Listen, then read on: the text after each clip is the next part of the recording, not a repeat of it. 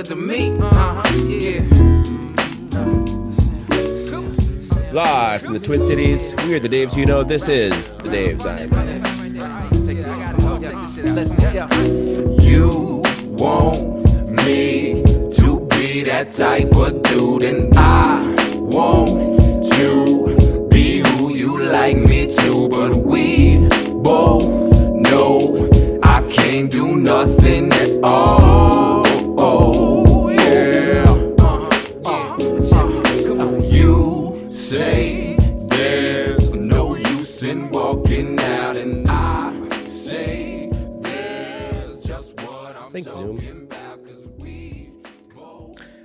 And welcome back to the Daves I Know podcast, episode 207, the one with Alexi Lalas, which is probably going to be the name of the podcast. We have with us here, first, MJ. MJ, how are you doing? I'm doing great. Excellent. Jessica, how are you doing? A little bit nervous, but good. Cool. And then we have some guy named Alexi. Alexi, how are you doing?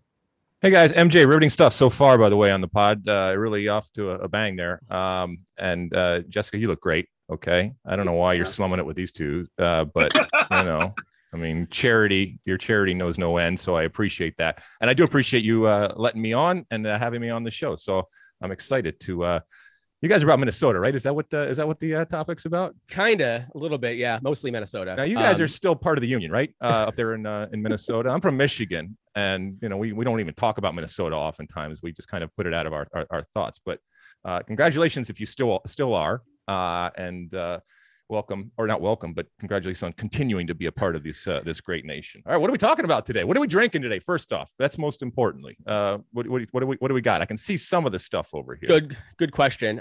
First off, I'll say we are still part of the union. We would have liked to secede to Canada, but you know, it's Canada, and they, you know, Michigan does have legalized marijuana now, which is pretty nice. So there is that. So there's nothing wrong with it. So we can get crazier. Yeah. So I am drinking a rum hams because, you know, my namesake, something I created years and years and years ago. And, you know, once you create a brand, you're stuck with it. So as you go with it, Alexi Lalas, as you well know, once you create a brand, you're stuck with it. That's it. Milk it for all it's worth. I can see you. You're pulling the little teats as we go. That's beautiful. I'm drinking Dubliner Irish whiskey that's aged in bourbon cask. Oh, wow. And it is amazing. Wow. Mainly because it's in my price point. And Jessica, you have some sort of orange concoction that I can see from over here. I am drinking Fanta orange soda, or nice. pop, if you will, with opulent vodka made in America. Oh, beautiful. Beautiful. All right. I got like a White Claw going. So there you go. That's as good as it's going to get. I'm also double fisting a Kirkland hard seltzer. So, my friends over there, the Rob Stones of the world and Stu Holdens, and they make fun of me all the time because of my affinity for the seltzer. I guess it's a craze. I mean, I've gone through a bunch of these. We had like, wine coolers, Bartles and James and that kind of stuff back in my day. And they sent me some articles about how the seltzer thing is going away. It was a fad and going away. I actually like it. I will fight people when it comes to the White Claw. I know it's very young and stuff, and people laugh at me when I say that I drink the White Claw, but I actually I like the seltzer stuff. So that's what I'm going with. What flavor of White Claw, Alex? It's the white cherry or the red cherry or the berry, whatever the berry one is that a lot of people like. So all right. Well, speaking of booze, if you want to get on our patreon.com/the Daves I know, there's still a few people out there who have not picked up your red card rye. Please let me know how I can get that. Otherwise, I will drink it. Yeah. Heath Out Stout, the second version of Heath Out Stout is coming very, very soon. Be on the lookout to your email for some. Now that the Premier League's starting, I'm going to be at the Blackheart a shit ton. So I'll just throw a bunch of it in my trunk, and you can always just come holler at me and pick it up. So if you want to get involved in that, patreon.com/the Daves I know to help support the Daves that you know. All right. Well, since we have three-time World Cup veteran, right? Two-time, 94 and 98. Yeah. And two-time Olympic. Yeah. 92. Yes. Yeah. 92 and 96. Yeah. Yeah. We figured we would start the podcast by asking Alexi some asinine questions, just to loosen him up and get him ready. Perfect. Why should this be any different than any other pod? Perfect. I know, Okay, exactly. good. Right. So, so I'm going to start. We'll kick it off with MJ. MJ, first question, please. Who was your favorite center backs that you played alongside with for club and or country? I just saw him this past week in Vegas for the final of the Gold Cup. Marcelo Balboa, and you know we shared an affinity for over the top hair. He has been able to continue it. I have not been so lucky, but I saw him the other day. He used to kick we both used to kick anything that moved. It was back in a day when you could kick anything that moved. So it's Marcelo. I love him. He saved my ass on a consistent basis when I would do dumb stuff. And I like to think every once in a while I came to his aid, but it was just so much fun playing next to somebody who loved the tackle, loved the aerial game, but also, was able to play much more so than I think people give him credit for. So it was really fun seeing him. He's gone on. Almost every single person from my generation that I played with is still directly or very loosely, indirectly involved with the game. So I'm glad that so many people have stayed a part of it. Yeah, Marcelo Balboa. There you go.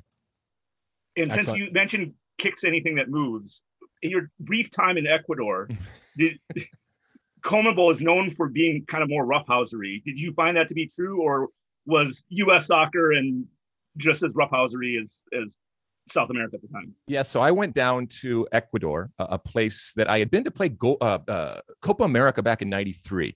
But I went down to play for Emelec, which is two big teams down there, Emelec and Barcelona. And I went down on a loan just for some months and to play some games down there because I needed to get some games before. This was in 1997, going into '98, as we were getting ready for the World Cup, and in the off season from MLS at the time. I was playing for the New England Revolution. I needed a place to play. It was nuts. I mean, it is a book in and of itself. I landed and I walked into the owner's office and he sat me down and proceeded to lecture me for about 2 hours on the benefits and the merits of communism and socialism. He gave me a watch with Che Guevara on it and insisted that I wear it while I was down there. Then we flew in like this plane at like 1,000 feet to wherever we were going. I got a red card the first game that I was there because I used the only real Spanish I knew, which was soccer Spanish, and a bunch of swear words. He went into the referee room after the game and started screaming and yelling, protesting. It was just complete mayhem, nuttiness, but it was wonderful. And most importantly, it was direct deposit in dollars. Which is saying a lot nowadays because that's a big issue. Yeah, right. Down there. So, all right. So this is a couple of questions from our some of our Patreon subscribers. Christian, who's actually Hop Clouds, who actually makes all the beer that we give away as part of our Patreon. He's a very awesome dude. He asked, what was it like to transition from a player to front office person to commentator? And how long did it take you to feel comfortable in each of those new different roles? It was, so what they'll do is they'll tell you, it's all the same type of, the lessons that you learned and, some of the attributes that you acquired in your, playing that you're going to be able to take with you, leadership and cooperation, coordination and communication and all the different things that they talk about. There are some things, but let's be honest, if you go into a front office or any office for that matter and act like the way you act as a professional player in a locker room or on the field, you're going to get fired really quickly. So some of it you have to leave behind, and you do. I had never been in that situation. I was very young. I was 33 at the time. I learned so much. I made so many mistakes, but I learned so much. And I'm so grateful for the opportunity to see so many men and women that work so hard each and every day. And it is a thankless job. Still, it is a thankless job. It's gotten better, but still it's a thankless job, selling the game. And you are, as a player, you're kind of insulated and isolated from what goes on. And I wanted to immerse myself and understand the business that was going on and the people up there. I also wanted to introduce the players so that there wasn't this barrier. And sometimes it's important to have a separation, but I wanted to at least break it down a little bit so that the players had hopefully a newfound or improved respect for what was going on in the front office. And likewise, I wanted the front office folks to see what the players were going through and some of their challenges and problems, if you will. And, at times it was okay. I mean, like I said, I make mistakes. Sometimes it was successful. Sometimes it wasn't, but I learned so much and had a really, really good time. The biggest challenge is that once that door closes, and it closes for every single player, usually, and for the majority of players, not when you want it and at the time when you least expect it, that goes away. Something that you have done since you were a kid every single day just goes away. And there are still players to this day that have a very, very difficult time finding something to replace it. You will never, ever find something that replaces it in the exact form. What I've found is that you can find stuff that excites you just as much, that challenges you just as much, but it's going to be in a different way. And as soon as you come to that realization and that you have that resolve where you understand that if you continue to chase that feeling, you will never get that exact feeling, but you can find so many other ways. And you very, very quickly realize that you're not in Kansas anymore. You are in a very, very different world. And your ability to kick the ball may have opened up doors and given you opportunities, but it's not going to stay open forever. And once you get in the door, you have to prove yourself all over again. And yeah, you use the stuff that you have from the past, but also don't be afraid to change. And I learned, like I said, changed so much being involved day in and day out with all those wonderful men and women in three very distinct and different places: in San Jose, in New York, and then in Los Angeles. Yeah. So actually, there's a couple of follow-up questions here. So obviously you are well known for your takes on the Twitter machine. And I guess I think the question that one of our Grady, one of our Patreon asks is like, what percentage of those do you actually believe, and how often are you playing devil's advocate? I tend to believe that when you're saying something, you're being an honest person, and that's something that you truly believe. Maybe I'm wrong. But you want to talk about sure, how and why because you are a lightning rod on Twitter, and that is, I think, good and bad. And so I enjoy what you put out, and I know there's lots of people who I'm friends with who absolutely hate you, and that's cool. Whatever. Cool. Get in line. Yeah. Okay. So first off, I want to separate out Twitter, just in general, because to your point, I get this question the most of any question out there. Do you believe everything that you say? And I, to a man or woman, I tell them, and I'm glad to be able to answer this question. Yes, I absolutely believe. I assumed you were honest. You were nothing if not honest. I mean, look, but I also, I don't apologize for the fact that I'm in the entertainment business. Okay. The way I say something is as important as what I say.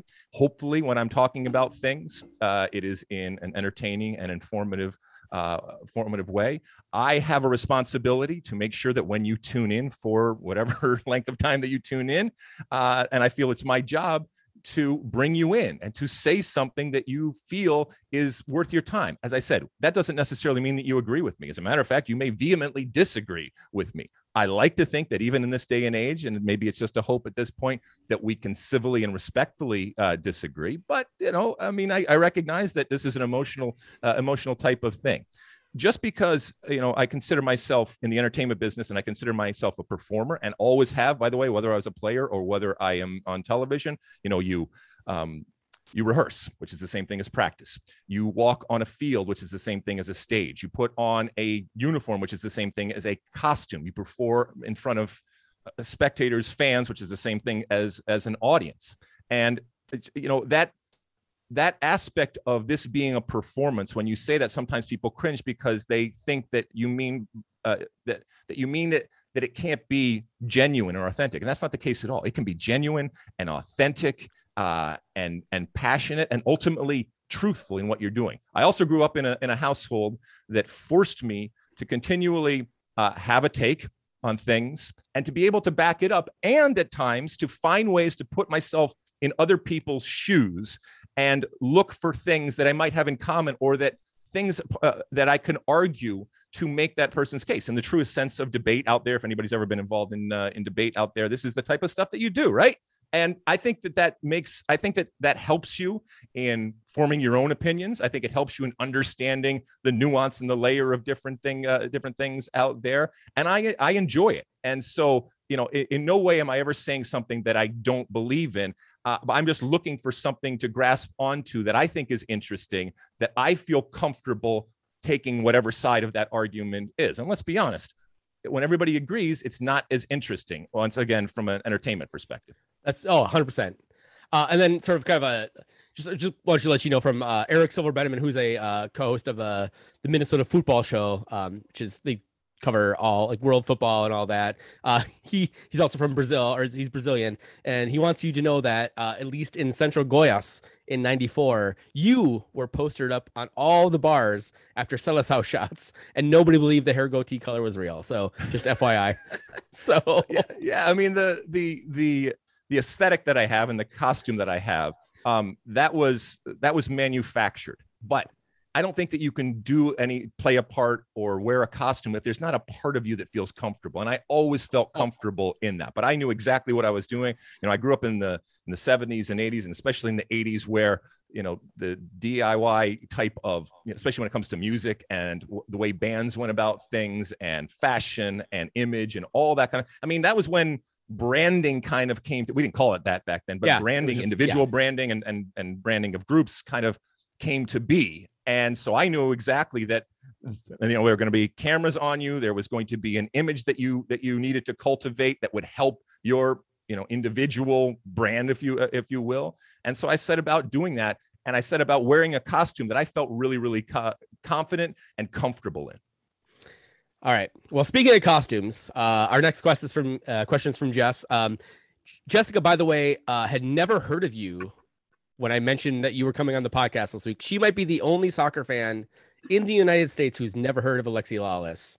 So she went on a musical journey. So we're the same. I've never heard of Jessica, although she's lovely. She's lovely. Yes, she went on a musical journey for Alexi Lalas. So oh my goodness, yes, take it away. I can identify with the game face. Then putting on a costume. I'm an amateur performer. And my stage name is Jessica Rabbit. Nice. So again, embracing the gingerdom, embracing the red. I'm out gingered. You are out gingered. So I did a little research into your musical career. Oh, goodness. And have a couple questions. So I understand your musical journey began partially with piano lessons and forced by your mother. Yep. And that was in Michigan, correct? Yep. Mrs. Van Heusen. I was forced to walk the 2 blocks down every Tuesday night, cursing and screaming my mother for the entire 2 blocks. And I couldn't believe that she made me go. And this Mrs. Van Heusen would sit there and make me do scales and learn all the basics and stuff like that. And, I would play the latest song that I heard on the radio, and she would smack my fingers. I mean, it was like a real Dickens type of situation there. And I hated my mother for it at the time. And I love her so much because it introduced me to something that has been in my life forever, which is music and the foundation that piano gives you for so many other instruments. So much. I'm a choir kid. I took piano lessons just to get the, the street cred, if you will. Yep. I was in all glee clubs and barber shops and a cappella groups and chamber singers and all the different stuff because I was good at it and because it was an automatic A, especially at school. And I needed as many of those as possible. And I hope it got you some hot dates because it should have. Oh, absolutely. Good. So when, musically speaking, when would you say, or was there a pivotal turning point when you started really identifying yourself as a musician as opposed to that kid that's taking enforced piano lessons? Yeah.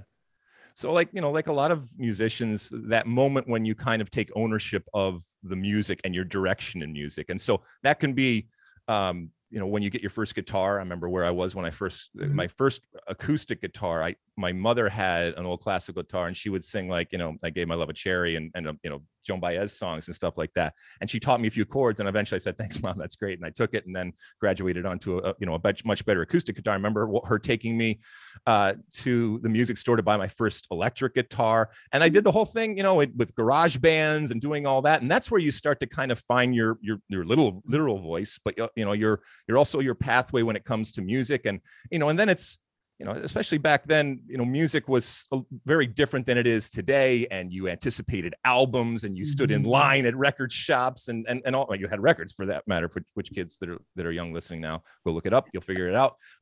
So all of those different things combined. And then I was, I came about in the MTV generation. So I remember where I was when I first saw MTV and how important the visual part of music was. By the way, happy 40th birthday to MTV. It's amazing that's 40 years old. So all of that kind of stuff happened. And then you start playing, like I said, in high school bands, and you're playing parties, or you're playing battle of the bands and all that kind of stuff, and then continued on throughout college and throughout my life. And I moved recently, and I pulled out a bunch of old music equipment that I have, and I saw the technical progression of recording history, where you're starting on 2 tracks, going to 4 tracks, going to 8 tracks, going to 16 tracks, digital, all that kind of stuff, and the movement to all that. So all of that kind of stuff was part of my life. And what it enabled me to do was live in these 2 different worlds, where I had for lack of a better word, the jock world of the sports that I was heavily involved with, but I also had the music side, and oftentimes, not to get, all John Hughes on you or anything, but there is a separation when it comes to some of this stuff. And so I was able to move back and forth between these 2 groups of people and have a bunch of different friends that normally wouldn't necessarily. So once again, I'm so grateful to my mother for introducing it to a wonderful love that continues, even though I don't kick the ball anymore. Although I'm involved in soccer, music was there before the game, and it's certainly there after the game. Awesome. Yeah, that's awesome. MJ?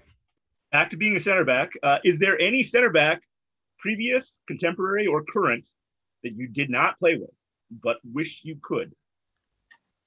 Let's see. I see someone nowadays like a Walker Zimmerman, which I really like. I played with Eddie Pope, but not a long time. And to see, he was a whole nother step up of center backs when he came about. We all looked around and said, holy crap, this is a whole nother time. I even played with him for a little bit. It was wonderful. I would have liked to play longer with him. And then as we go through the years, your Carlos Bocanegras that have been around, Gucci Onyewu, these types of players, it would have been fun to see what it was like on that field, because as center backs, and for the most part, the U.S. team over the years has played 4 in the back. So there's this tandem and this pairing that happens in the middle. And you got to have a coordination and understanding. By the way, right now with the U.S. men's national team, there's a real question as to who is going to be that pairing. I think a lot of people in Penn will put John Brooks, but who is going to be that second? And we saw, someone like Miles Robinson in the Gold Cup. And so I think there's a real opening there for somebody. But whoever that is, that is the spine that they talk about right there. And the second to last in terms of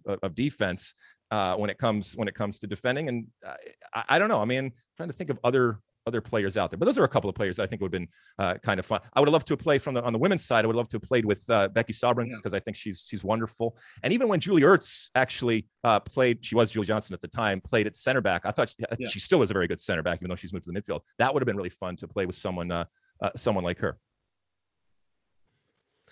Cool. Well, let's go back to music. And you are wearing a Rat shirt. You are unabashed Rat and hair metal guy. Yep. What drew you to that kind of music, and why should all the haters suck it? All right. So my music evolution, Jessica, you were asking me earlier a little bit about, where it came from. So I grew up, like I said, in the 70s and 80s. I remember where I was when I put the needle down for the first time on Whole Lotta Love from Zeppelin, and it just blew my mind and changed my world. I remember being 11 years old at the Pine Knob Music Theater in Clarkston, Michigan, seeing Pat Benatar on the Crimes of Passion tour as my first concert ever, and just looking and going, holy crap, this is the best thing in the world, and I want more of this. I remember walking into Cobo Arena in Detroit, or Joe Louis Arena in Detroit, and seeing the Slippery When Wet tour with Bon Jovi, or the Hysteria tour with Def Leppard. But I'm telling you, I mean, when it comes to, everybody has the ones that just hit them, and you can't explain why. The first time I ever saw and heard Rat, because once again, I was growing up in the 80s, so it was all about the video. It changed my life forever. It's the greatest rock and roll band that I've ever heard. I will fight anybody when it comes to that. And we all have our thing, and this is my thing. I love it, and I think they're so wonderful. Over the years, I've had the incredible fortune at times to meet them, and I'm more nervous when that happens than anything else that I've ever done in my life, because you are turned back into that kid, and that kid was a Midwestern kid sitting in his living room watching, especially when it comes to like the 80s glam hair, whatever you want to call it. That was a whole nother world. That was LA. Yes, that was Hollywood. And it was about as far from my little suburban Midwest upbringing than I could possibly imagine. And I wanted it all, even though I certainly couldn't have it. But the closest that I could get was at least holding this record of these these incredible musicians and these idols as far as I was concerned. And having big I'm a hair. huge Def Leppard fan. Oh Huge. my goodness. I can't believe you saw Hysteria. I've seen Def Leppard so many times. And you know, when Pyromania first came out, for a lot of us, again, that was like our introduction, because as you know, Def Leppard was much bigger in Europe. The UK, yeah. And so, and you know, they were on that whole front of metal. It was coming out then from England. But when Pyromania came out, I mean, I had the poster in my wall of the Pyromania album, of the band, everything. I mean, I learned every single word of that entire album. I sang at the top of my lungs, you know, whether it's Rock Till You Drop or obviously Photograph and all the different Too Late for Love, all that kind of stuff. Still love that song. Oh my God. And then for them to take whatever 4 years off after the incredible situation with Rick Allen and losing his arm, and then to come back, and not only to come back, but to come back bigger and better. And Mutt Lange as a producer. I mean, I can go on and on and on about Def Leppard and how important they were in terms of my musical background, and you know how important they were in terms of growing up. They were the proverbial soundtrack of my life. But it wasn't just metal. So you know, I was into like John Mellencamp. Back then he was John Cougar, or John Cougar Mellencamp, depending on how you look. Tom Petty, as I said, Zeppelin, the Beatles, and then a whole other, you know, like Duran Duran and Nick Kershaw and The Cure, and you know, the list goes, The Alarm, all the, you know, list goes on and on. Air Supply, yeah, I'll fight for Air Supply, absolutely, no problem. Fight for Air Supply and all these different bands. And yeah, I'm kind of steeped in the 80s and obviously into the 90s, but you know, a lot of times when you're in high school, and I was in high school in the 80s, that's a lot of times where it kind of imprints on you. At least it did back when music was very different. Oh, 100%. My first concert ever was the Bad Tour in 1988 at the Met Center in Bloomington. And then I was 6 years old, and then my first concert that I remember bits and pieces of the Bad Tour. First concert I really remember going to was when I was 13, 1995, Roy Wilkins Auditorium in St. Paul, Primus, the Big Brown Beaver tour. So yeah. Speaking of Minnesota, I went to shows in Minnesota because we used to do the I guess it would be not the US Festival, but the US Festival or whatever it was called at the Blaine, whatever the Blaine, Minnesota complex out there.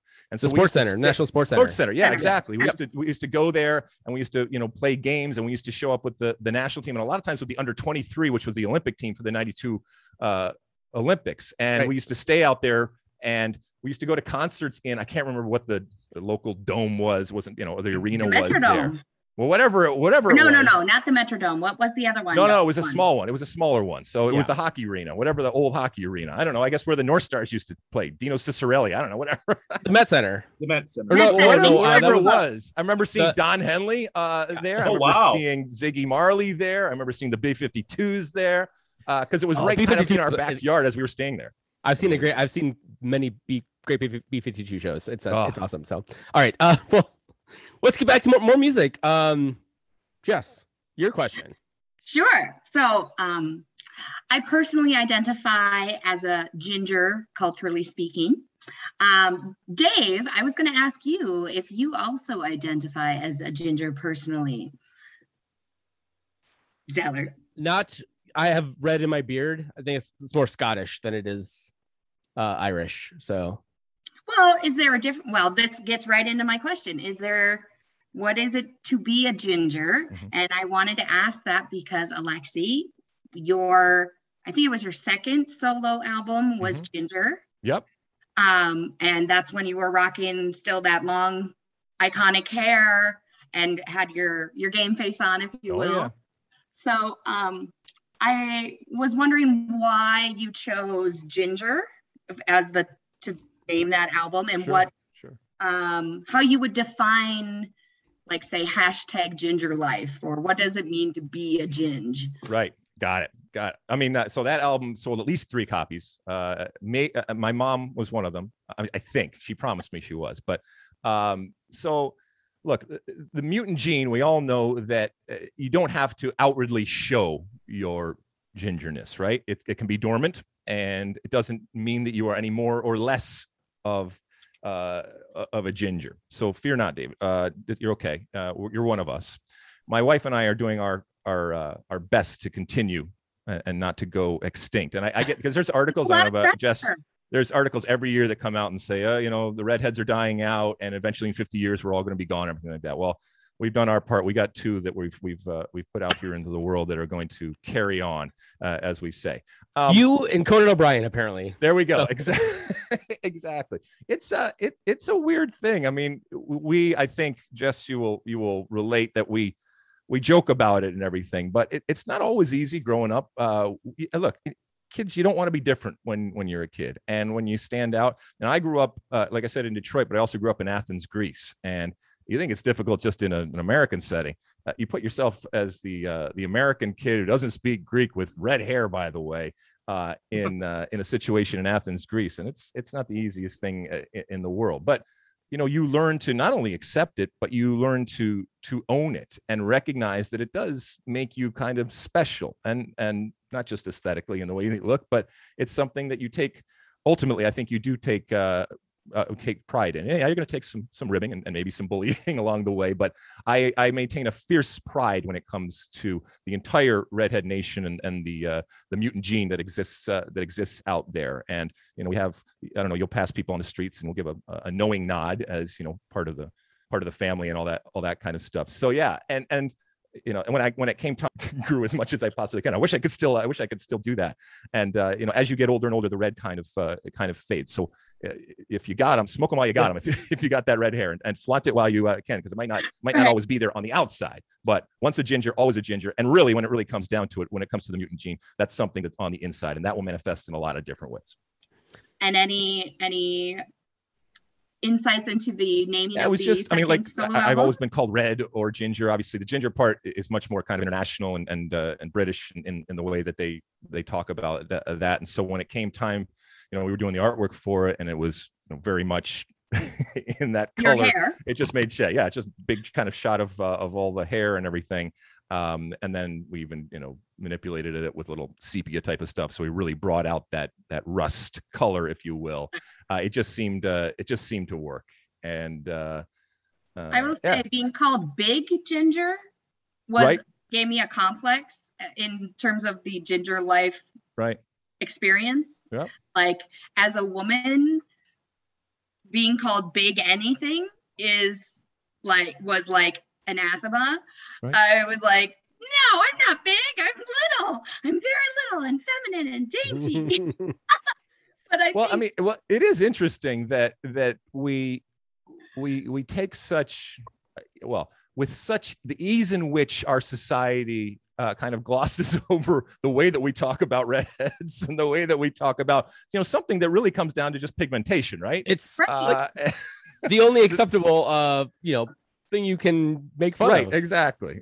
Well, so we're gonna scream and yell and you can't do that, or we're gonna cancel you here. But redheads, whatever. I mean, have at it. So. Yeah, they are freaks. Yeah, they are freaks. Have we all heard Tim Minchin's Ginger song? Yeah. What's that?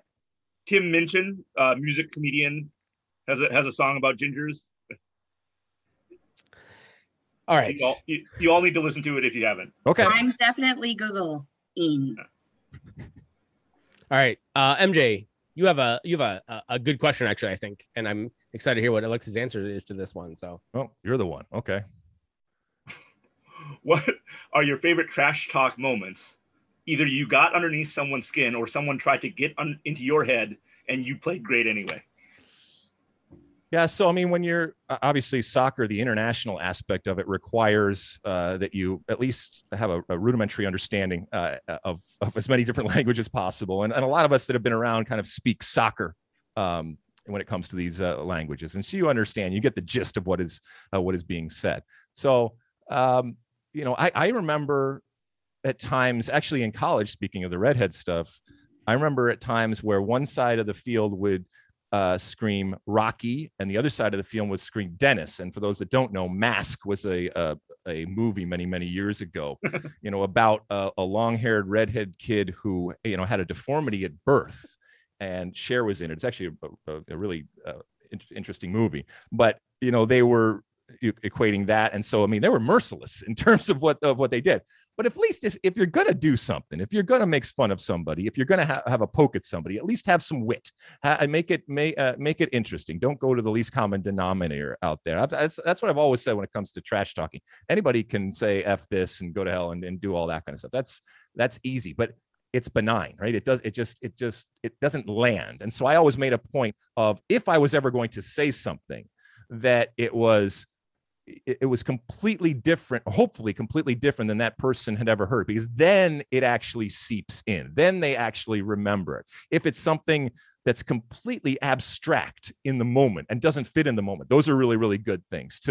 If it's, instead of going really loud, you go really soft, it's dynamics. It's all those different things that take into account. And I always appreciated when somebody else was making fun of me or trying to get under my skin, that they did it in a good way. I mean, like, I listened to your album and it sucks. I mean, even that in and of itself, I would turn for a second and wait a second. And maybe in that second, that guy's passed me or something like that. But at the very least, I would say, all right, well, at least he or she did enough research to understand. And, I can respect when that's done, as opposed to the just, F you, which is simple and easy. I get it. But once again, it's fleeting. It comes and goes. It doesn't really. If you got to swear within context. Exactly. If you can't be witty with gusto. Yeah. Right. Now, if you're going to do it, do it. I mean, you don't need to you go swear. full on if you're going to. I mean, I tell my kids all the time, you can certainly swear if you want to, but there's a time and place for doing that. And sometimes there is no other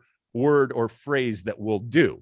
But a lot of times there is. Yeah. And if you use those words at that time, you are going to oftentimes look like that you don't have the understanding and the intelligence to be able to come up with other words that would better serve the situation. And by the way, would make your point that much more clearer and better and resonate that much more.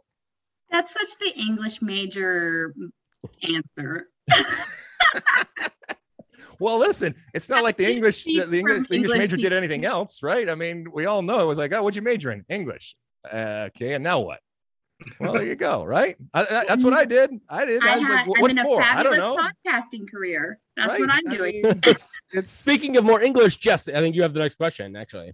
Yeah. So I, as a English major, I have to and closet word. I don't want to say wordsmith, but aspiring wordsmith, perhaps. Okay. Closeted. Don't anybody ever ask me about this ever again. Your mom is the widely published American poet and playwright Anne Harding Woodworth. Really? Is that true? Isn't that true? Yeah, that's true. That is true. Yeah. I didn't even just go with Wikipedia. I double checked on that one, right? Oh, that's very well. That's more than I would have done. Got to check my sources, okay? So if I was going to be I was going to lose my shit if that wasn't true. No, it's true. It's definitely true. Okay, shit not lost. So, that said, I wanted to know if you had to pick a piece of her work that, say, maybe someone somewhere, a listener or not listener, wanted to look at or just to get a taste, what would you suggest? Okay. And then do you think having a poetess mother influenced your songwriting abilities or lyrics? Yeah, I think, let me think. So like you said, so my mother was a writer and it continues to be a writer and a poet. And my father was a professor. And so I did not grow up in in a household that had any experience when it came to sports. Right. Doesn't mean that they weren't supportive. As a matter of fact, they were incredibly supportive because they recognized, number one, that I was good at it from a young age. And number two, it kept me out of trouble. And so they were incredibly supportive of what I did. However, education was a huge component and a part of growing up. And when I say education, not just the traditional types of things, but I talked about debate and all that kind of stuff. They looked at it as part of their education of me and my studies and what I was doing, all that kind of stuff. So that was important, right? I mean, that was very, very important from an early age.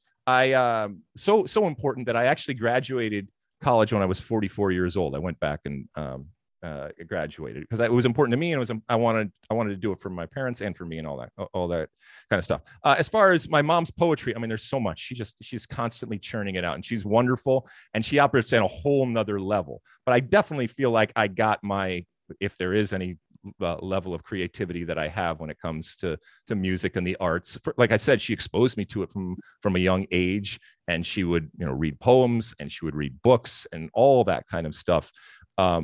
You can find it out there. I'm not going to give you specific ones to go and read out there. She's, at times she is incredibly topical about, reflecting the world in which she lives in, but obviously she's lived a long life too, and has this breadth of experience that she draws upon, and she's this is what happens when a girl from Jersey meets a guy from Athens, Greece, who comes over from university. You're looking at it here. And, my parents, they were divorced a long time ago, but they've gone on in different ways and had wonderful lives and found other, husband and wife, and they're doing wonderful things, and knock on wood, they're healthy and doing some things and getting through all this kind of stuff. But I couldn't be prouder of both of them, including my mom, and more thankful for giving me that creative part of my life and making it okay, and encouraging me, when it came to writing, whether it was writing poetry, whether it was writing music, or whether it was just writing in general, whether it's even writing, as just throw away. I mean, just the actual act and the exercise of it can be incredibly helpful and cathartic. And if you're trying to get to a place, oftentimes it's kind of like, television work. I tell people, what you actually ultimately see in that 30 seconds that you see me on television is only the tip of the iceberg. And there's so much other work that's been done to get to that. But unless you have that foundation and all that work, then that 30 seconds that you ultimately see will suffer. And so you really have to be doing a lot of stuff that goes on the cutting room floor, as it does in writing and filmmaking and all the other arts out there. So yeah, it's an amazing thing. But yeah, I love my mom, and she's a wonderful poet. And I'm incredibly proud of I mean, she's prolific at this point. I know she's working on a whole nother batch of poems that you can, meander with. Poetry and poetry books, I think it's hard sometimes to kind of read them like a regular book. You kind of have to pick and choose. I'm going to read a poem here, then I'm going to read a poem here, and stuff like that. And they're not really made for that. You just kind of have to put them in the book, but they're not kind of chapter-esque. Although she has done some more long form type of stuff. Kind of like albums. Yeah, kind of like albums, or double albums, or concept albums. MJ, what do you got here? This is a rapid fire one for you, Alexi. So. Okay. I will say the name of 7 teammates from 1994, and you give me 1 or 2 word responses. Okay. Tony Meola. Tones, big tones in goal. All right, best. This is more than 2 words, but incredible with his feet. And a man out of time. If he was playing today, given the fact that goalkeepers have to use their feet, he would be so much more valued than he already is. Okay, let's try this again. I'll say the name of 7 teammates from 1994. You give me a paragraph on each player. Clay Kuman. Nuts, absolutely nuts. But what a gentle giant. He's one of those guys. You get on the field and something switches in that the wonderful, cuddly, friendly, kind guy that was there at the bar hanging out with you is completely gone, and you have to get out of the way because something bad is about to happen. And I love him. John Harkes, captain for life, just a pioneer in that, now we talk about so many players going over to Europe and stuff like that. He was doing it before that pathway even opened up, and he just kind of rushed through it with a battering ram and didn't take no for an answer, and it was an amazing trailblazer for everybody. And I looked up to him when it came to him being a captain and him being on the field or just in the room. Former Atlanta Silverbacks head coach Eric Winalda. Eric is an unfiltered mess, and I can't explain it, but I will always have a piece of him in my heart, and I will always find a way to back him up. And this is legendary stuff we're talking about here. I think he thinks about the game in a really unique way, and I would love for him to find that perfect spot where you could access all of the information and the true talent that exists there. I don't know if that's ever going to happen, but it would be fun to see. Someone you mentioned earlier, Marcelo Balboa. Yeah, just a tiger. I mean, just an absolute tiger. And once again, just a very gentle, soft-spoken player off the field. But if there was ever someone to have your back, either on and off the field, that's someone that you want. You know, if we're going into a fight, I definitely want him on my side, because he too will switch. We all were. We were nuts back then, and we probably still are. Coach Bora Milutinovic. Changed my life. One of the reasons why I'm talking to you today is because of the summer of '94 and the World Cup, the Men's World Cup in 1994. He gave me an opportunity. There were other players that were probably as good, if not better, and he had my back and let me play. And I stepped on the field in front of 1 billion people.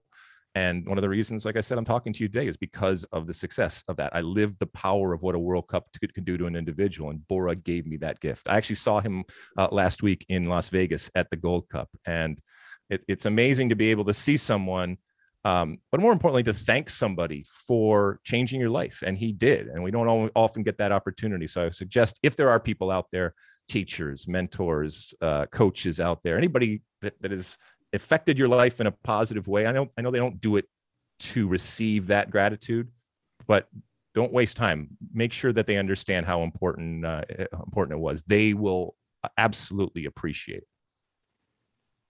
Follow-up question before I get to my last name, and that is, do you have any Bora-isms that he would say on repeat that he tried to drill into you? Yeah, so Bora was famous, and for those that don't know, Bora Milutinovic was our coach in 1994, and he was nuts. He went and he coached like 5 different teams at the World Cup. He's got an incredible life and history when it comes to the game. But at that point, back in 1994, he was obsessed with. There were these stores called Successories where they would sell all of these different tchotchkes and knick-knack type of things that had, like mottos and creeds and basically TED Talk versions of a tweet, basically, because really small and efficient and short, And so that's how he would try to connect, because he spoke like 5 languages and didn't speak any of them well, including English. And he was like this mixture of Yoda and Yogi Berra in the way that he talked to us. And so he would buy these accessories, and whether it was a calendar, it was a poster, it was a t-shirt or whatever, and then think that was the way to connect with us. And so I'll never forget. And it's one of the reasons why to this day, I end my podcast with it. I have it on my Twitter feed. He came in and he had bought a thing for accessories that said, seize the day, carpe diem, right? And he couldn't pronounce C's. And so he thought that it was size the day. And I'll never forget him running around the locker room before the game, trying to get us pumped up, screaming, size the day, size the day, size the day. And none of us had the heart to tell him or anything. I mean, he was in the moment, he was going, just let him go, right? And so we let him go. And I'll always remember that and cherish that, because in a way it kind of works too, because you do have to look at what the day is giving you and be able to recognize it before you size can it up, actually right? seize it. So anyway, I remember that specifically, but there are a lot of stories about Bora, because he would drive you absolutely nuts as a player, because he was constantly testing you, everything that you did, every move that you made, every word that you said, how you tied your shoes on the field. That was up for debate and discussion, because he recognized that details matter and small things matter. And he was trying to assess all of the different players that he had. And so he needed to kind of test us at every given moment, whether it was during the 90 minutes or during the 22 and a half hours off the field. All right. Last name, Claudio Reyna. Claudio, one of the great players in history that I was privileged to play with. Other than Tab Ramos, I think from a men's perspective, the most creative and technical player ever. What always amazed me about him was he was faster with the ball than without the ball. We've all seen those types of players. It's just uncanny. I don't know how they do it. And yet he never looked like he was moving fast. In a certain way, if you watch Gio, his son, play now, he does a lot of that, where he just kind of glides. And the danger is that you feel like he doesn't care, or he's not actually giving 100%. And the reality is that he's just so silky smooth that he makes it look easy. And for those of us that let's say, aren't fleet of foot or never were fleet of foot, it can be incredibly demoralizing to see somebody look like they are exerting very, very little energy and yet getting so much in return. All right. Our final question of the Alexi asinine answer thing is Jess, and then we'll take a break, and then we'll come back and we'll talk actually about the actual Minnesota United match. But okay, Jess, you have the last question. All right, I saved the best for last because I know that we are all dying to know the answer to this, and my fingers are crossed. I have a stake in the answer. Okay. The Gypsies opened up for Hootie and the Blowfish's European tour in the late 90s. Mm-hmm. You released Woodland album with the Gypsies. Was that 94, I believe? Something like that, yeah. So first, part one, any correlation between that 94 Woodland, that's the only Gypsies album, and post, I mean, were there some shenanigans on tour? Give us the dirt. So the album that you're talking about, Woodland, actually is the only album that is not available. It was with a band that I had through college, and then with the 94 World Cup, obviously, you got a great platform, you want to put something out, and so that was a collection. It was actually half acoustic, half with the band. And it's out there. Some people have it, but it's like I guess it'd be a collector's item. Check your basement. I don't know about it's a collector's item. Believe me, it's really not that valuable or life or earth shattering when it comes to it. But that's what that was. Then I had a band that I started recording stuff with and going out just simply as myself. And so that was with that band from college. And then I started to go out. And we had a blast actually with the Hootie guys. Had so much fun touring around. They were so nice to bring us out on tour. And look, as an opening band, you have a job to do, right? But you also have a challenge. And we were a little bit more harder rock pop type of stuff than Hootie was. And they're not there to see you. They're there to see Hootie. And so you come out there and you gotta win them over, right? And it's not easy. And so you're trying to get them up, and people are just coming into the venue and all that kind of stuff. But we learned a tremendous amount just being on tour and just being that opening band type of situation. It was really, really fun. I'm glad that I did it. And I just saw them right before the beginning of the pandemic. I saw the guys again. They did a show here in LA at the Whiskey, and it was so fun to see them, because we had such a fun time even off stage in a lot of the different places that we went. Some epic nights, and I saw them, and they're obviously huge sports fans, including huge soccer fans, especially when it comes to Jim, the drummer who played soccer in college and played soccer growing up, and he's still a huge soccer fan. I just was emailing with him a couple days ago, actually. That's awesome. So part two, any chance we're going to see a reunion album? Well, listen, you will recognize that anybody that has any type of creative or artistic bone in their body will have done something, will have some sort of project over the last couple of years. And there is going to be a glut of horrible and crappy stuff that is going to be unleashed on the world out there. And listen, I'm part of that. So I'm sitting in front of actually a Pro Tools session right now. I have a whole album in the can. I don't know if it's any good. At some point, I'll put that out and continue on. I keep releasing albums every couple of years. It's just straight up pop rock type of stuff. You can put it in your car, crank it up, put the windows down, and drive really, really fast or really, really slow. It doesn't matter. I'm in search for the eternal search for the perfect pop song. I'm never going to find it. It's okay. It's just this quest that I know I'm never going to fulfill when it comes to finding that. So I'll put out another thing, as I'm sure a lot of people will put out stuff. So yeah, there's definitely going to be a new album at some point, maybe this fall or maybe next. Well, I can rest, or you should rest assured. Okay. It will sell at least 3 copies, 1 to me, 1 to MJ, and 1 to Zeller. And then I got 4, maybe if I can convince my mother. Perfect. All right, good. Fair enough. All right. Well, let's can we take a quick break? We'll be back and we'll talk about Minnesota United. How's that sound? There we go. And welcome back. So we just had a very super awesome Ask Alexi Asinine Inquiry segment. Thank you, Alexi, for doing that. That was a lot of me. That's a lot of me. I hope you can fast forward. I'm sure many of you have fast forwarded to this part of the pod here now. So now we'll get into the real stuff. Hopefully. But hopefully they actually we front-loaded you on purpose to hopefully they're now asleep and they'll have finished the entire episode. Oh my goodness! All right. So you guys are still in MLS, right? The Loons there, right? We still are. All More right, than the crest, as you say. And let's talk about what the hell just happened. Minnesota United 2, Houston Dynamo 0. A very good game. Pre-match.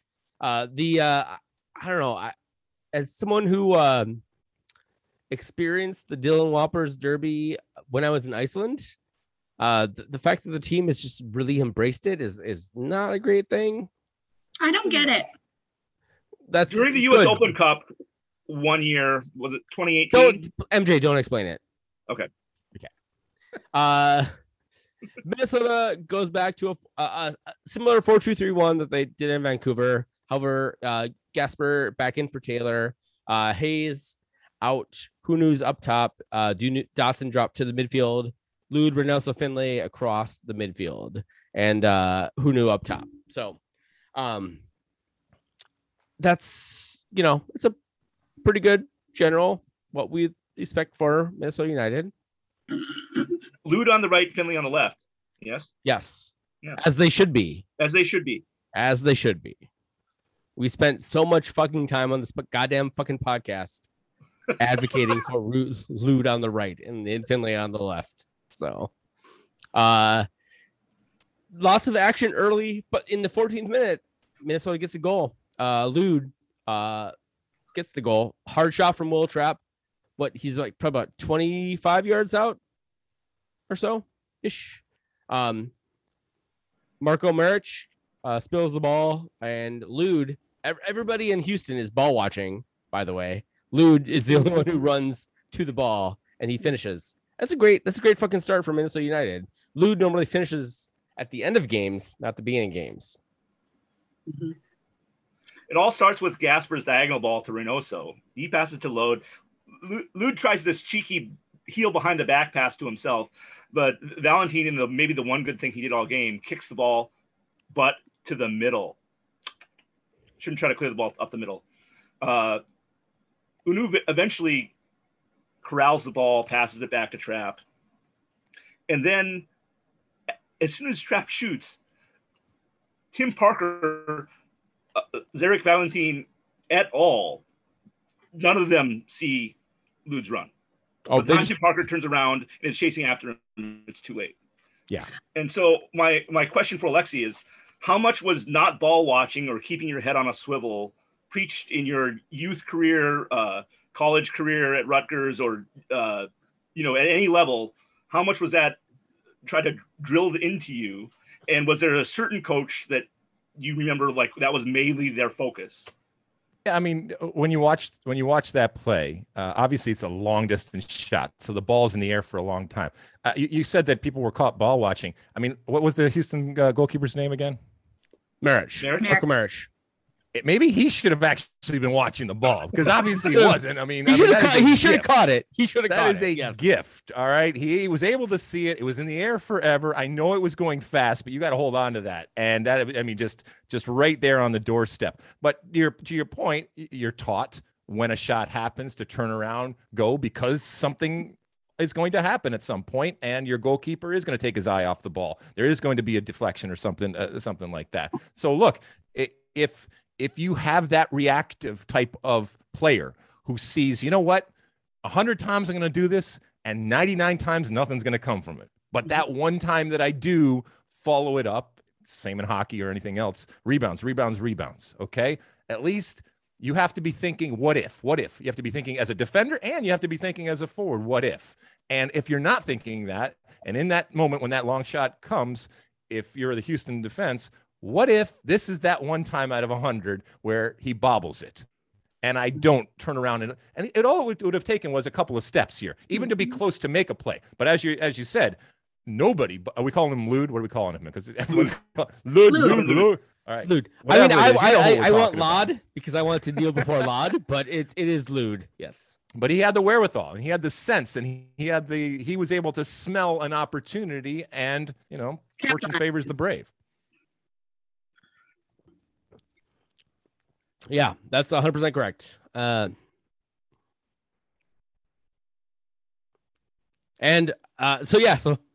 shortly thereafter, Houston gets into their yellow card ways. I found out after this game that Houston is the most yellow carded team in MLS right now. Is this coming as a surprise? You were at the match. I yelled the entire time when Valentin was in front of me. I see a lot of Gasper and I saw a lot of Valentin the first half of the match based on where my seats are. And he's a handsy motherfucker. And I stood up at least twice. And I try to keep my seat because I know there are lots of people behind me. I'm not that tall though, but I do still try to keep my seat until I just can't. And he had me on my feet twice within like 2 minutes, just handfuls of jersey, like, get off my players. You didn't ask for consent. Like, put your hands at your side in a natural position. To Zarek Valentin's credit, he is definitely down with the Iron Front. So, what's that mean? We'll talk about that later. Okay. Yellow cards in the 20 and 21st minute to Memo Rodriguez and Sam Junqua. Second half starts. Okay. So the Junko one was horrible. It was from behind on Dotson. I'm not saying it should have been a red, but I mean, what a reckless, horrible challenge that was. Yeah. I'll say a thing here too. The first 25 minutes, Minnesota United looked really fucking good. Like really fucking good. And then for the next 25 minutes or so, they looked, they were just like kind of keeping it in or whatever. Alexi, I mean, I don't know if you have any thoughts on. Well, I mean, I look at the team much more of a national perspective, right? Because and by the way, we're getting ready to broadcast your Loons this weekend on Big Fox. Exactly. I mean, listen, you guys. You deserve it. You deserve it. You're an interesting and an entertaining team. You're a team that I think is certainly heading in the right direction. I mean, if you just look at it from a performance perspective, you had that horrible start, right? And you have four losses in a row, and everybody's thinking, "Oh my goodness, what's going on?" Especially with what happened last season. So, is there a problem? How do we fix it? And all that kind of stuff. And since then, you've had one loss since then, right? And that shows that. Well, a couple of things. It shows that this team is good. It shows that this team has depth, but it also shows that, when some injuries happen here or there, you get everybody rolling and functioning and on the field, this team can compete with anybody out there. And, now you're sitting in a good place when it comes to the standings. And, these dog days of summer, especially when you have 2 games in a week, it can be great. It can be horrible, but it can change the perception very, very quickly. You look at how we think about, Inter Miami a couple weeks ago and how we think about them now, or Atlanta and how we think about them now. So you get a couple of wins in a row, as we know with this crazy league that we have and the manufactured parity that we have. You get on a roll and you're looking really good. I think you maybe are harder on this team seeing it game in and game out than we are from the outside. From the outside, I think we look at it certainly in terms of in context of not having a very good beginning and then kind of straightening things out. But you don't just want to coast along. You want this team to live up to the billing. They've certainly spent money. They certainly have some stars. And the expectation of you and everybody that goes to that stadium is that they are going to give you something to scream and yell about. I think that this is absolutely a playoff team. And I think that this is a team that will have benefited from what happened, the experience that they had last year in the playoffs if they can continue on. Got to stay healthy, just like any team.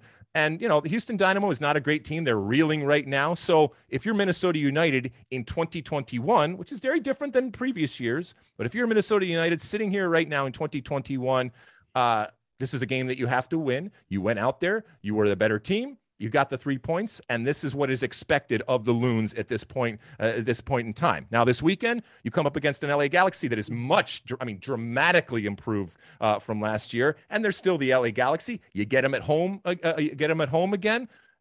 Is this a game that you should win? Not necessarily because of how good the LA Galaxy is, but given Alexi, confidence that you've had over the last couple of months, it's good. We'll get there. Wait, we're gonna get there. Okay, sorry. Are we? I don't care. Veto. So the LA Galaxy, I would argue, is the must win. I don't think Houston was so much. I mean, technically they're the halfway point through the season, but I don't think they were as dire a win as if we can put up a showing against LA Galaxy. I think that speaks louder to our. You guys got to get Freddie a dues. Let's wrap up Houston. Yeah. Okay. Can we please just wrap up Houston? It's Houston. You won. What do you want, a medal? Yeah, no, we do Freddie a dues. All right. Are we going to talk about the second goal? I mean, Alexi, I would say Reynoso is the clear Freddie Adu winner here.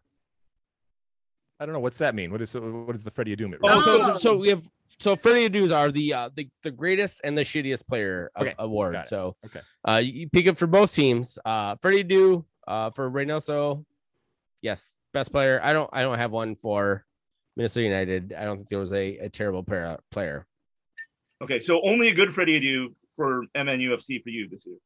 Yeah, but he should be the best. I mean, he's a great player, and he's your designated player, and he's your star, and he should be starring each and every game. So congratulations, he did that. MJ, like I said, you guys beat Houston. MJ, who you got? Will Trapp. His work on both sides of the ball was impeccable. Great defensively, great incisive passes, set up that first goal. And then my bad Freddie Adu for Minnesota United is Abila. Yeah. Why? Well, he's going to be gone. Yeah, That doesn't mean he didn't play a good match. He did something, maybe not his fault, that Heath didn't like and or the club didn't like, and now he's been out of the game day 20 for the last 3 matches. Yeah, and but then rumors are that he's going somewhere else. But that was a rumor before. I mean, we put him in on Saturday, right? That he was kind of tongue in cheek, Jessica. Like he didn't even play a second of this game, and he's getting the worst Freddie Adu. No one played horrible. It's a joke. No one played horrible for the Loons on Saturday. I had a hard time. Yeah. So I had to pick someone. It all makes sense now. All right, Jess, who you got? You guys are gonna love this. So good, Miller. That's save. I think was above and beyond. Not just doing his job, as you might say. But I was okay. I know you guys have picked Metanier for your bad Freddie Adus in recent weeks, and I've defended him because I'm a loyalist. Having said that, I think he's having a hard time finding his groove, his jam in some of the new lineups. And I keep replaying in my mind, like if I think about his match, it's him facing the offender, the forward or whoever, opponent, and he's like down and he's back, walking back, trying to defend, and it just wasn't, it was never felt very effective. And I'm not going to say that he was did anything phenomenally bad. Like you mentioned, MJ, I had a hard time picking a bad Freddie Adu this match, but he just doesn't feel like he's in his groove the way I like him to be. Fair. Alexi, do you have a good Freddie Adu and a bad Freddie Adu from Minnesota? I mean, there's only good, right? I mean, Lod, the dude's what? He got 6 goals so far, 4 assists, if this is correct. He's leading the attackers in terms of possession. I mean, there shouldn't be anybody else that gets any type of MVP, man of the match, all that kind of stuff, Freddie Adu, whatever, than him. I mean, he's started 12 games, right? Yeah. I mean, he's your MVP so far, right? Yeah. That's fair. All right, Houston. I'll go Marco Maric with my good Freddie Adu, and I don't really have a bad one. Bemo Rodriguez, because he had that shitty ass foul in the first half, but I don't know. Guys have anything else? So, I thought Joe was Corona- that good or bad? Is that good or bad? For No, the it's goalkeeper? good.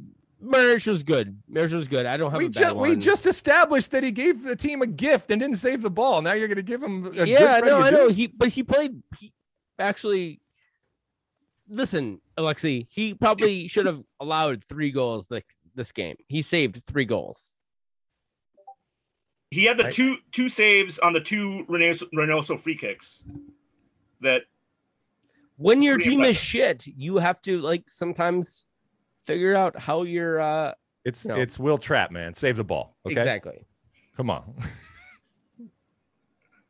I thought Joe Corona passed really well for them, and he made a lot of passes that should have led to goals, and due to defense or poor shooting or Tyler Miller, they didn't go in.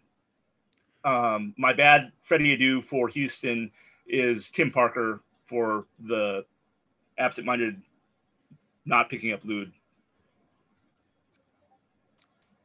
I had same as Zeller for, Merrick. I think without some of his saves, we would have run away with way more goals than we did.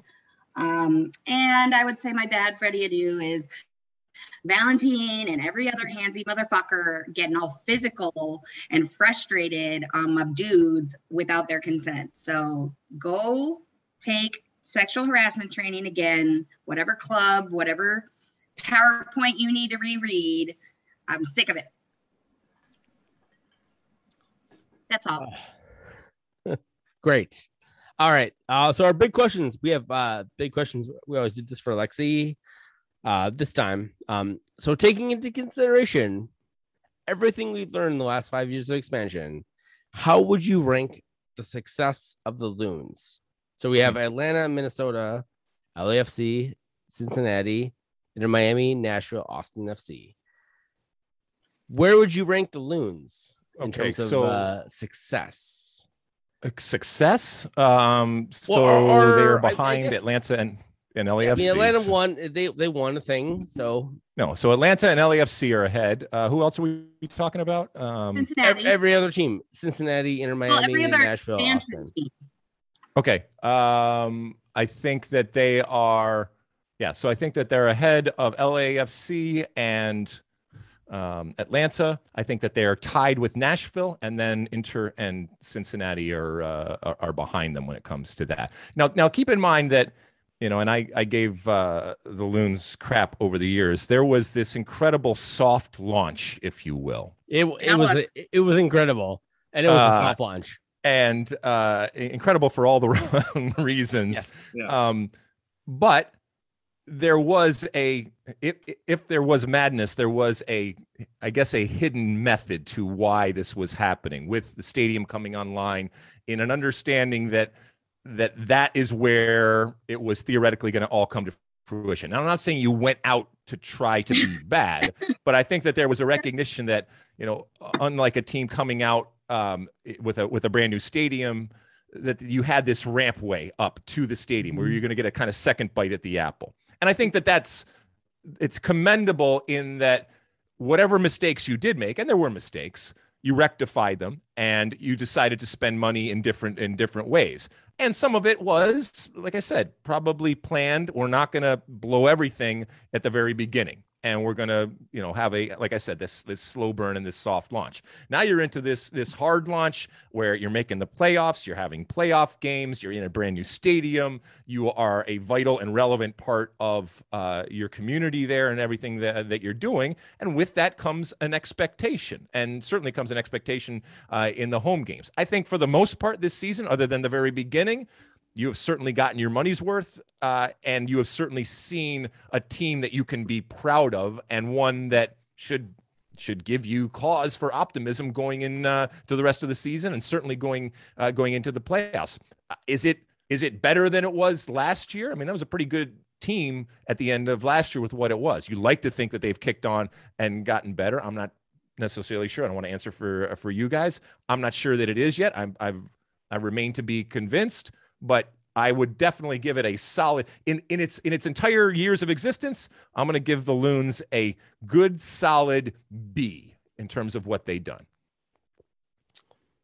All right, so rank them: Atlanta, Minnesota, LAFC, FC Cincinnati, Inter Miami, Okay. Nashville, Austin FC.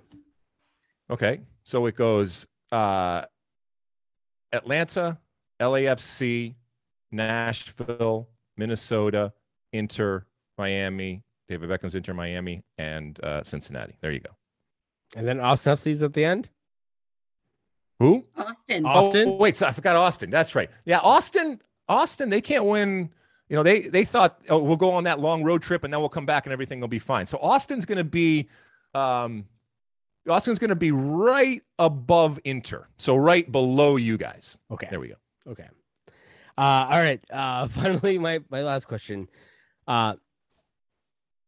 Minnesota is actually one of the hottest teams in the league right now. Mm-hmm. Which Loons outfit is the truest Loon? So it's four matches of this year, or the last 13. Like, are they not a playoff team, or are they probably hosting a playoff a match? Yeah, they're a playoff team. I think this is a playoff team. Absolutely. I think you should be incredibly disappointed if this team doesn't go to the playoffs. Are they hosting a match? So where are you? Let me look where you are. We're now. in fifth right now. Fifth place right now. In the West. Yep. I think it's going to be on the 2 cusp. points behind most of the third and fourth. Yeah, I mean, you're 2 points behind Colorado. Colorado's much improved this year. We talked about LA a little bit. I think you're hosting a match. Yeah. Okay. But careful because Dallas is coming on. They are. Yeah. It's gonna be fun. It's gonna be fun. Improve Dallas. I would say, David, just because I have to disagree with Alexi Lalas, that we are a playoff team, but we don't host. You don't host, yeah. That's fair. You're wrong, but it's fair. Yeah. If we don't host, I hope Portland hosts us. So, because then I can go visit my little brother. You fucking cowards. You fucking cowards. What do you mean I'm a coward? Tell us like it is, David. If I can't have it my way, you didn't ask what my way was. If I can't have it my way, I'll have it slightly my way. My way light. Host the goddamn playoff. All right. Let's how about we talk about what happened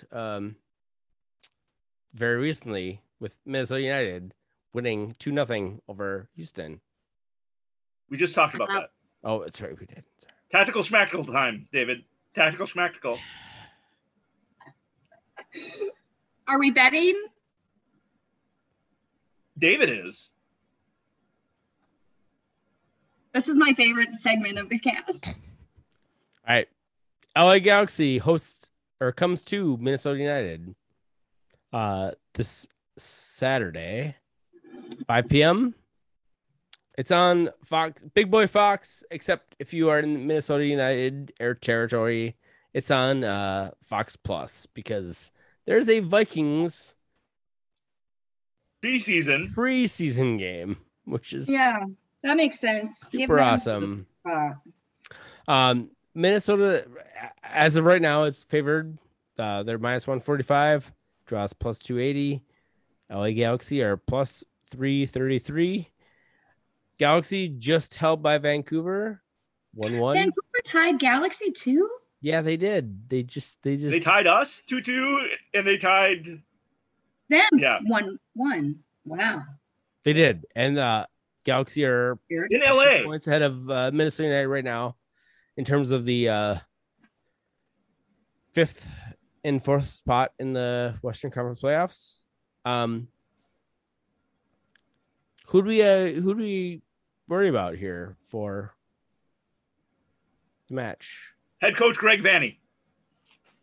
I mean, look, you got the LA Galaxy, 32 points, sitting in third, given the failures of the last couple of years. They brought in Greg Vanney, former player, and he has fundamentally changed the way that we think about this LA team from a national perspective. And here I can tell you, being in Los Angeles, he's brought hope and belief back that this is an LA Galaxy team that is worthy of your time, and it hasn't been worthy of your time. I mean, he even got Chicharito to start scoring before he got hurt recently, but he's got him flying right now, and I think feeling very confident. You mentioned, the game this weekend. It's not a great result against Vancouver, but they're getting points. They're amassing points, and they're sitting.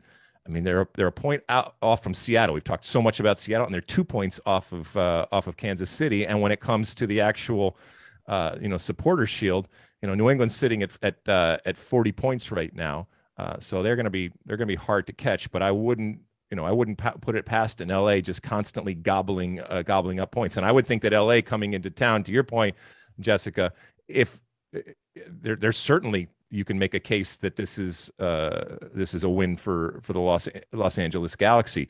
But if Minnesota were to come out in emphatic fashion and beat the Los Angeles Galaxy at home, I do think that would be a wonderful statement of where this Minnesota team is, where we think it is, but an actual visual representation of that against a team like the Los Angeles Galaxy, as opposed to someone like the Houston Dynamo. That would just be what the doctor ordered, I think.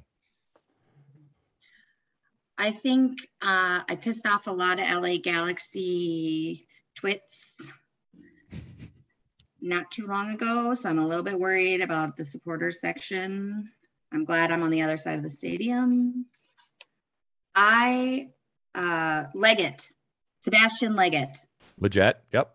Legit. Yeah, whoever. Okay. And so I said that he wasn't as hot as Tyler Miller in his walk-in business suit. And I said, I retweet. Please don't hate me, Club LA Galaxy. But he is very true. Well, look, if they're gonna market and sell the arrival shots of all these players, getting out of the car and walking to the thing, and this is what this person's wearing, this is what this person's wearing, then we're gonna, we have to be able to judge and rate these types of shots. So I don't think that you did anything wrong. Ours were the professional shots in the suits. They did a whole campaign of the boys like pool party in fucking off, like they all hang out at the frat club with their trunks on and abs everywhere. That's how we roll in LA, Jessica. I'm sure. I've never been. Not sure that's going to make me get there anytime sooner. And certainly not if I want to leave with my life. Well, it does probably help fuel the fire that Tyler Miller used to play for LAFC. Certainly the Galaxy fans aren't a big fan of that club. Would you agree, Alexi?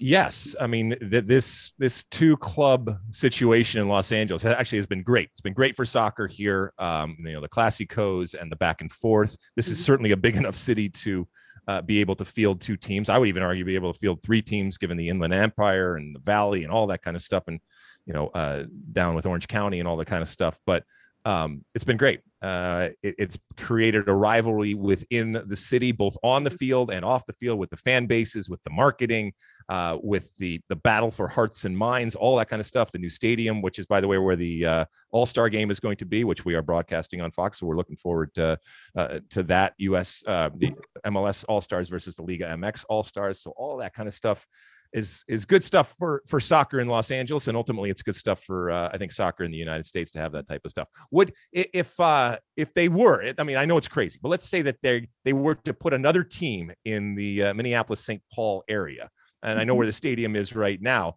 Where would you put it to have the best possible impact and effect on that area?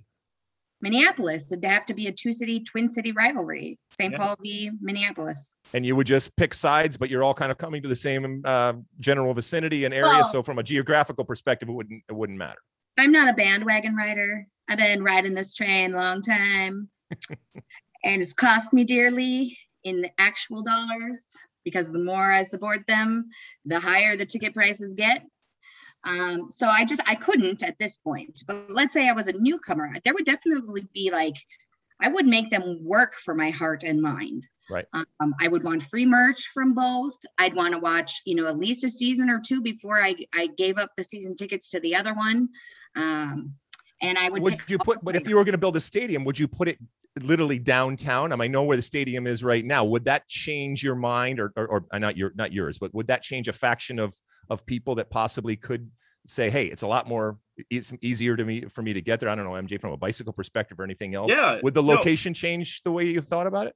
You may not have known this, but there was people trying to get the Minnesota United Stadium in Minneapolis, not downtown per se, but just north of the Spoon Cherry Bridge, just north of the Walker Arts Center, off of Lindale. There was kind of this revitalized, this very industrial area of Minneapolis, just west of downtown or on the western side of downtown.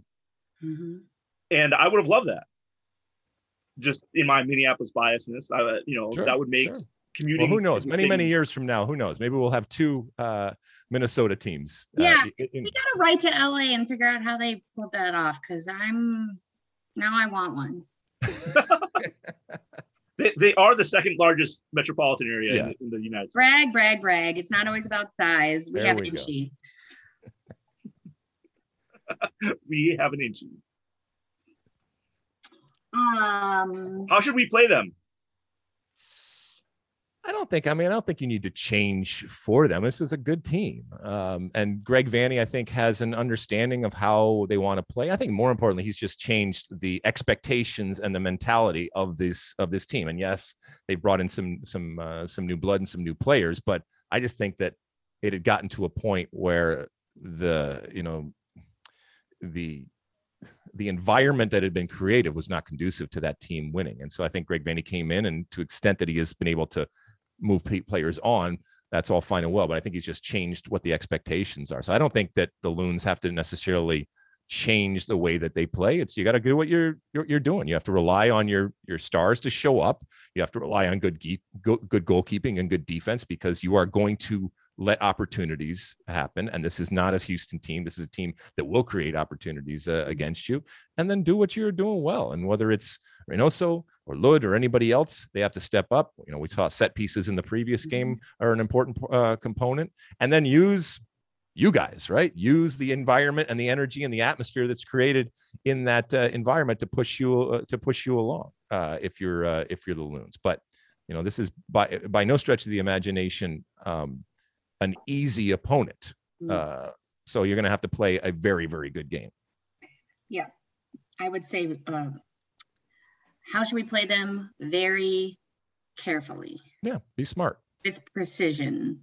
I think it's imperative that we leave the first half leading. Both statistically speaking, that's a sweet spot for us, but also, probably because it's a good headspace to leave the first half in the lead. If we leave the first half down, I don't think we'll come out with 3 points. We have to be at least tied at the half.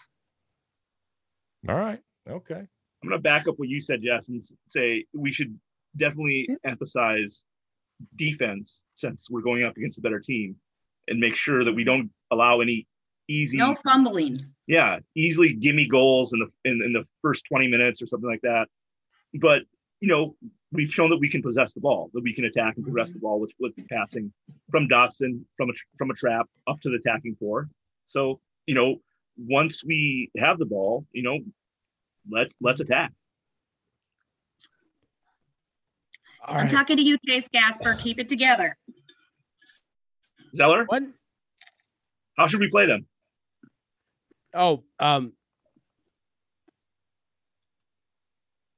Attack. Sweet. Good answer. That is literally the only answer. It should be the only answer, honestly. So right. Let's take one more break and then we'll be right back. Okay.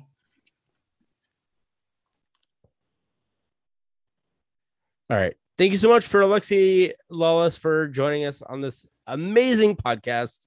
Thank you so much, Alexi. We're in the time. Hey, thank you guys so much for having me. I really appreciate it. I do a lot of these, and as I tell each and every person that I talk to and that I'm privileged to be able to talk to, thank you. Thank you for everything that you guys are doing, not just for your team, which is it's very, very obvious that that you love, but for the sport, you know, and whether you're coming at it from years and years and years or just coming at it because you just fell into it, there is something, and I think you'd all agree, there's something for you, and it's something special. And I love seeing it from afar. What the Loons are doing and what they're doing on the field certainly is great, but more importantly, it's about that passion, that community, and that family that continues to grow and get bigger. And it's wonderful. And it's wonderful to see. And thank you for having me on the pod to talk about the most important thing to me, and that's myself. So that was wonderful. And Rat. And Rat. And Rat. You guys are doing a good thing. And I know a lot of the people that kick the ball oftentimes get, you know, the credit and the accolades and the praise. But this is a whole soccer family, and we're working each and every day, and it's not easy. You know, you guys are flying the flag when it comes to what we're doing, and I know it's not easy. And I know it's a daily type of grind at different, at different stops along the way, but we're growing and we're getting there, and we're doing it together. And so it warms the cockles of my redheaded American heart to see people like yourselves. There, you heard it. You know, long live the mutant gene and Rat and poetry and music and art and love and all the different, and beer and and all the different things. I hope to get up there actually at some point too. I had a wonderful time last time I was there and saw the great stadium, and it's a wonderful town. But I'd like to get back there for another game and check it all out, especially since I know that it evolves and it grows, and I know that things change as time goes on. So thank you very much. I wish you guys all the luck in the world, both on and off the field, and everything you're doing. And I hope you and yours are staying healthy and safe in these crazy times. And hopefully we're heading in a positive direction when it comes to not just our soccer world, but our world in general. So thank you. Thank you, Alexi. Appreciate it. Thanks for joining us. See ya. To try and work it out, 'cause we both know we can't do nothing at all. Oh, yeah.